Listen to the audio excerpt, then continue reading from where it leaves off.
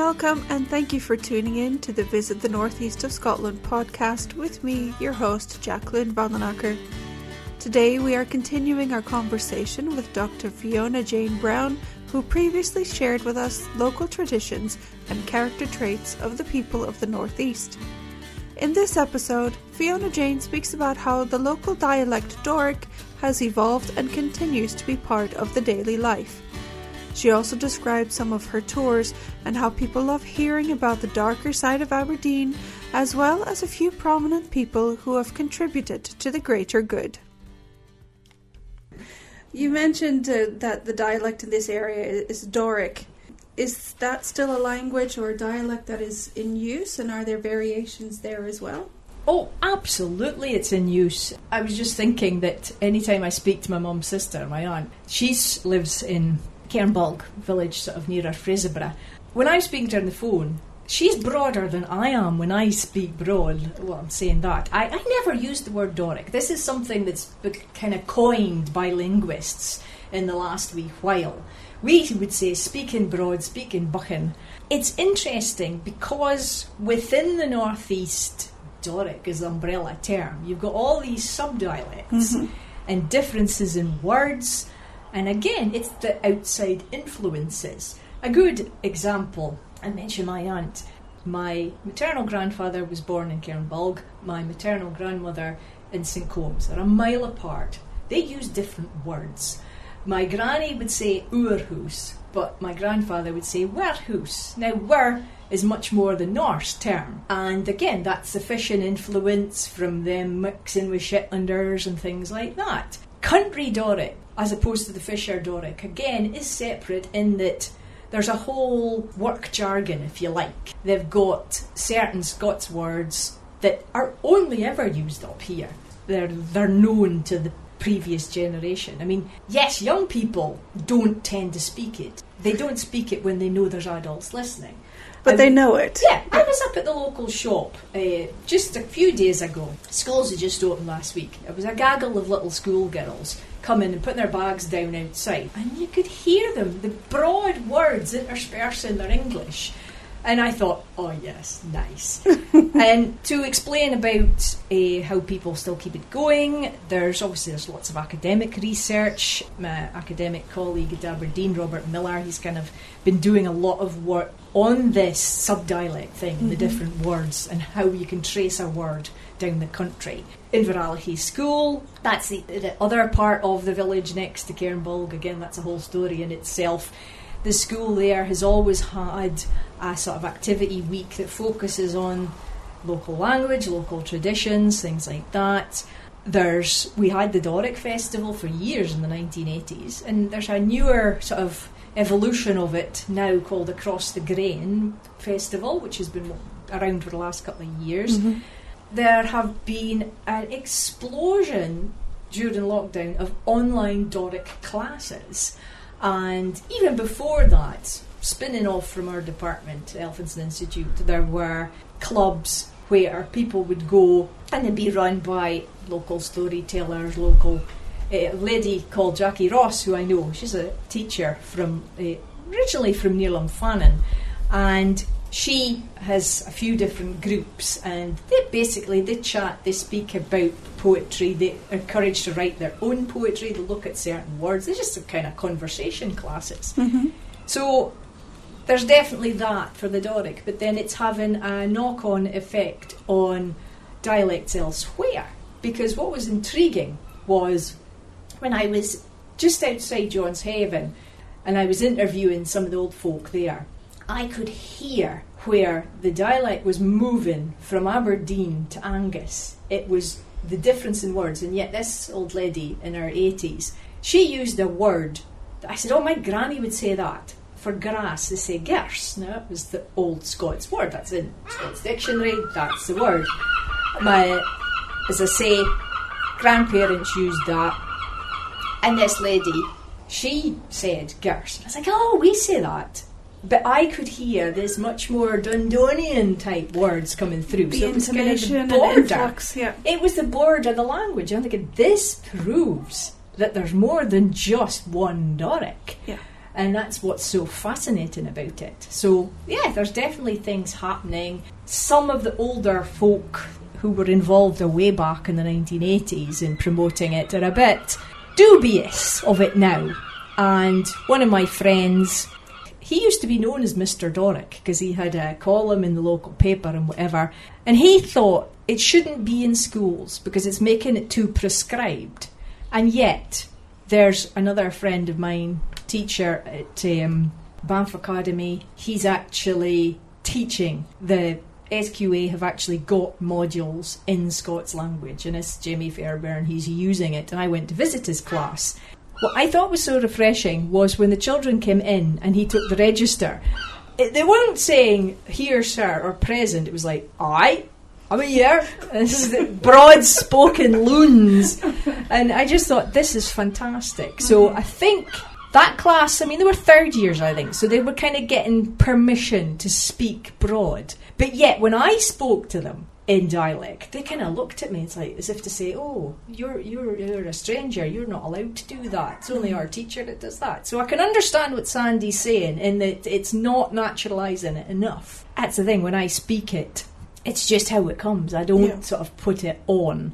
The day I realised that Scots was a separate language to English was when I worked down in Portsmouth in the Hampshire, south of England. They could not understand me. I had to actually speak English. I had to drop every single Scots word. I had to translate in my head. So I thought, no, nobody will ever tell me that Scots is slang anymore. It's a fascinating marker of the area as well. And I think it's the oral history that is so important to maintain. And I believe you were doing a research project on collecting oral history from Aberdeenshire in the northeast. Yeah, I've actually done 2 of them. The first one I did was during my PhD. In 2006, 2008, I was working with the Shire Council, and it was the Formartine Oral History Project, which again was very much community orientated project. 12 different, I mean, there were heritage groups, family history groups in the Formartine area of Aberdeenshire, and that project led to the creation of an audio archive, which now, really, speaking to the Shire Local Studies librarian just recently, she said, we really need to get these all on online digital form, not on CD anymore. So, and then just, as I say, in the last year, from September onwards, I was working for the Elphinstone Institute at Aberdeen University along with Visit Scotland, and I was going out, funnily enough, visiting quite a few of my old friends from the Formartine project, and then extending it up the way into what would have been historic Banffshire and down into the Mearns, and contacting similar groups, heritage groups, tourism societies and that. Our Mearns Tourism Association being a good example, seeing how they were working together with their community groups and the plans that they had for new things. So I was learning about the history, the folklore, interviewing some people, interviewing crafters as well. That was a particularly interesting element because obviously traditional crafts are part of the umbrella of heritage, folklore. Yeah. So, and good example, found a lady just outside Dice who was a saddle maker. That was her actual training, but she worked in leather goods and everything, and she showed me the traditional way of sort of sewing up the saddles and whatever. And we made a video, and in the video it's kind of edited and whatever, but she made a belt to show exactly how you would do it manually. So there was all of that. It was a new element for me, and I absolutely loved it. The best thing, of course, was getting the people's side of things, going to the folk themselves, and especially when it was people I knew as well. And because I'd known some folk, then it was easier for me to get to meet new people, and I say I made a whole lot of new friends in the Mearns, and very, very keen, the people there particularly, to promote their A92 corridor. You mentioned at the very beginning that you have your own company. You've got Hidden Aberdeen Tours, and you've been doing that for 10 years, was it? Officially 9, but I actually discovered that the very first time I took a group of photographer friends out was August 2010. So I was like, oh, and that was before I went to Portsmouth. So yeah, but officially 9 years. Can you tell us what are some of your most popular tours? Right, there are many, and it probably won't surprise you that the crime history ones are the most super popular. In fact, the first 2 tours I ever wrote were the Old Aberdeen tour and one I call Blood and Granite, the murder history tour, which is named after local journalist, the late Norman Adams' book of local true crime, Blood and Granite. And it was so funny because his stepson came on the tour and he was just so delighted and told his mum, and she was just so pleased that her husband's work was being used in that way. So true crime one, it kind of covers about 200 years worth, and there's a route beside Pittodrie football ground that covers about 6 or 7 murders, all in that area over a period of 100 years. So I call it Murder Central. And people absolutely adore it. They love that more than they love the Halloween shows that we do, the ghost tours, which again, it's more street theatre. But when I first did that, the murder tour was the top favourite, and always has been. And then you come on to more stuff that's within living memory, like the Blitz tour. Mm-hmm. We take a route from Kitty Brewster down into the centre of town that goes round all the sites of where there were bombings. There was a particularly bad bombing raid in 1943, and this is the route of it, some of the route of it. And I have photographs from the police archive that I use to show people. And again, they're shocked.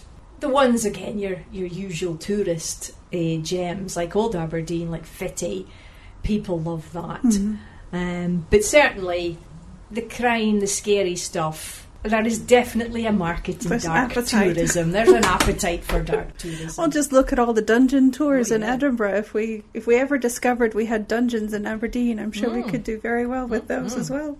What are some questions that you're asked regularly on your tours? Well, it's not so much people asking. The most common comment is, I've lived in Aberdeen all my life and I didn't know this was here, or I didn't know that. Certainly younger folk, we did one run of what I called the Crime and Punishment tour.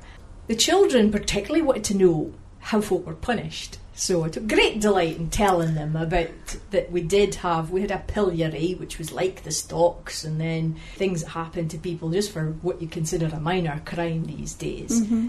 Also, another thing that the children are very interested in, the grave robber, the anatomy, the sort of body stealing. And I remember going to Tullis School, and this boy pipes up and he says, what about the body snatchers? And I was like, oh, you want to hear about the workers then? So I told him a story that's associated with St. Fittick's, and you could just see their eyes light up.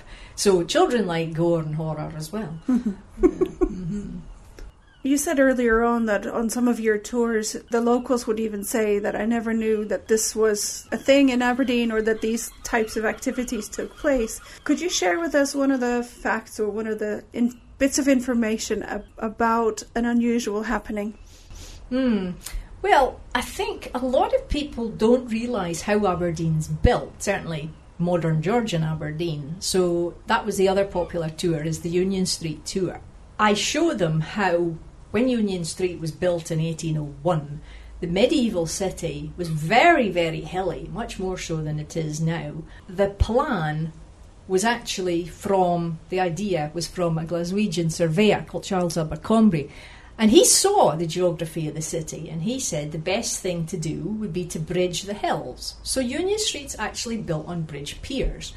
So what I do, I show folk, go down Carnegie's Brae, past the Tunnels nightclub, and say, look, you're underneath St Nicholas Street at this point. And they're like, oh, right. And I said, yeah, the bridge you're standing in is 200 years old. And they're shocked. Then you can go into the green.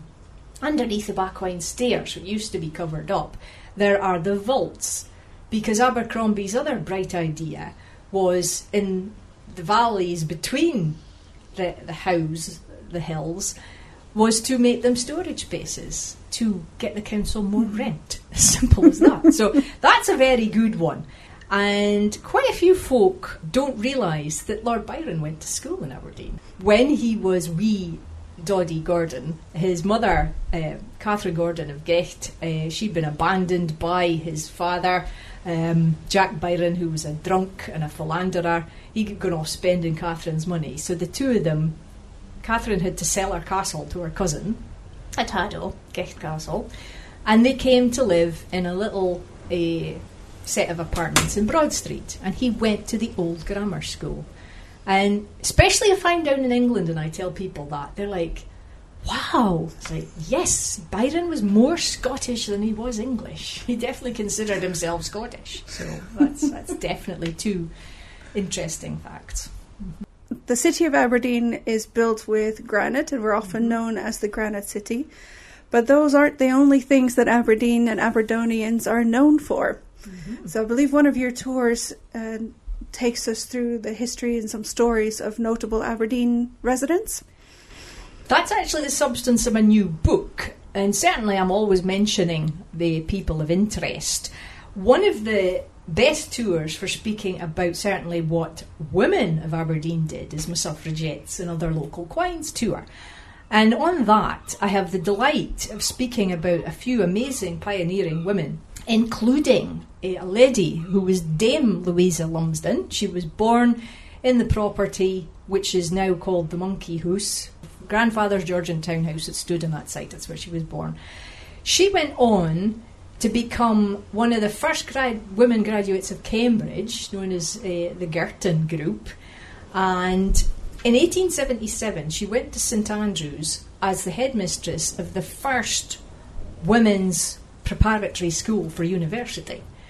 The young women that didn't like her very brusque, bolshy style of teaching as well, because she was wanting to push these women to be as good as the men, because she had the experience of when she was at Cambridge of being pushed by a very pushy sort of tutor, a female tutor, who again, she started to recognise why the woman was pushing them.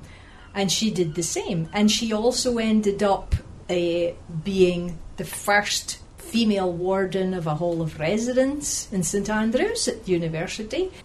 When women were eventually allowed to go to university in the 1890s, again, this was giving them somewhere to board. So she was acting as sort of the warden, the house mistress. And again, her determination to push, she was way ahead of her time. So there was her, another person who got damehood, but again, not for what she pioneered in, Maria Ogilvie Gordon. She was the first woman geologist, and she was born in Aberdeen. She again was one of the first to get a BSc and then get a Doctor of Science from UCL in London. And then she met, now I really was delighted to find this out, but a lecturer at it was Berlin University, I think, and Baron von Richthofen, and he's the uncle of the famous Red Baron, the fighter pilot.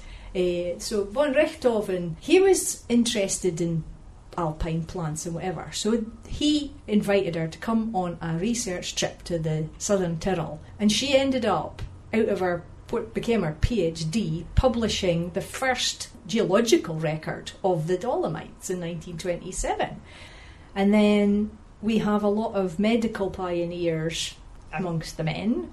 Jump right up to date, 1961, you've got Mike Tunstall, doctor, and he created what became known as Entonox, which of course saved a lot of women, labour pains, and again helped people at accidents. They're the paramedics' main painkiller today. And he, to mix gaseous oxygen and liquid nitrogen, he went to a local ice cream factory to get them to chill his containers. So Donald's Ice Cream Factory, who used to have a factory down in Virginia Street in Aberdeen, they contributed to the making of Entonox. There should be a plaque to them. And then another important thing, everybody remembered what a scare MRSA was, but the man who discovered Streptococcus was an Aberdeen doctor as well, Alexander Ogston. And the little irony there is not only did he discover it and get a knighthood for it, His grandfather, great-grandfather and grandfather, had been the founders of Ogston and Tennant Soap and Candle Factory in Aberdeen.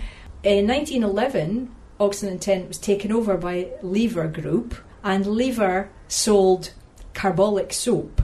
And Ogston also introduced carbolic spray into Aberdeen Royal Infirmary when it was at Wildman Hill, because he was a friend of Joseph Lister and this aseptic surgery, as they described it. So it all went in a circle. Lifebuoy soap was carbolic soap. So I think that, again, even those 4 people, amount of the 50 people I've covered in my new book, it's absolutely amazing. I'll mention as well that with each episode of the podcast, there will be more information available in a separate blog post, which can be found on our website, and we'll put links to your books there as well. So if anybody wants to read more about that, they can get that information from there. Is there anything that you would like to add? What I found throughout being a tour guide, I have tended to slant more towards local customers, and people have always said to me they really appreciate knowing what's under their feet, what's above their eye level. I was having a conversation on Facebook this morning about the Tolbooth clock. This lady had just noticed it. I says, that clock's actually about 300 years old.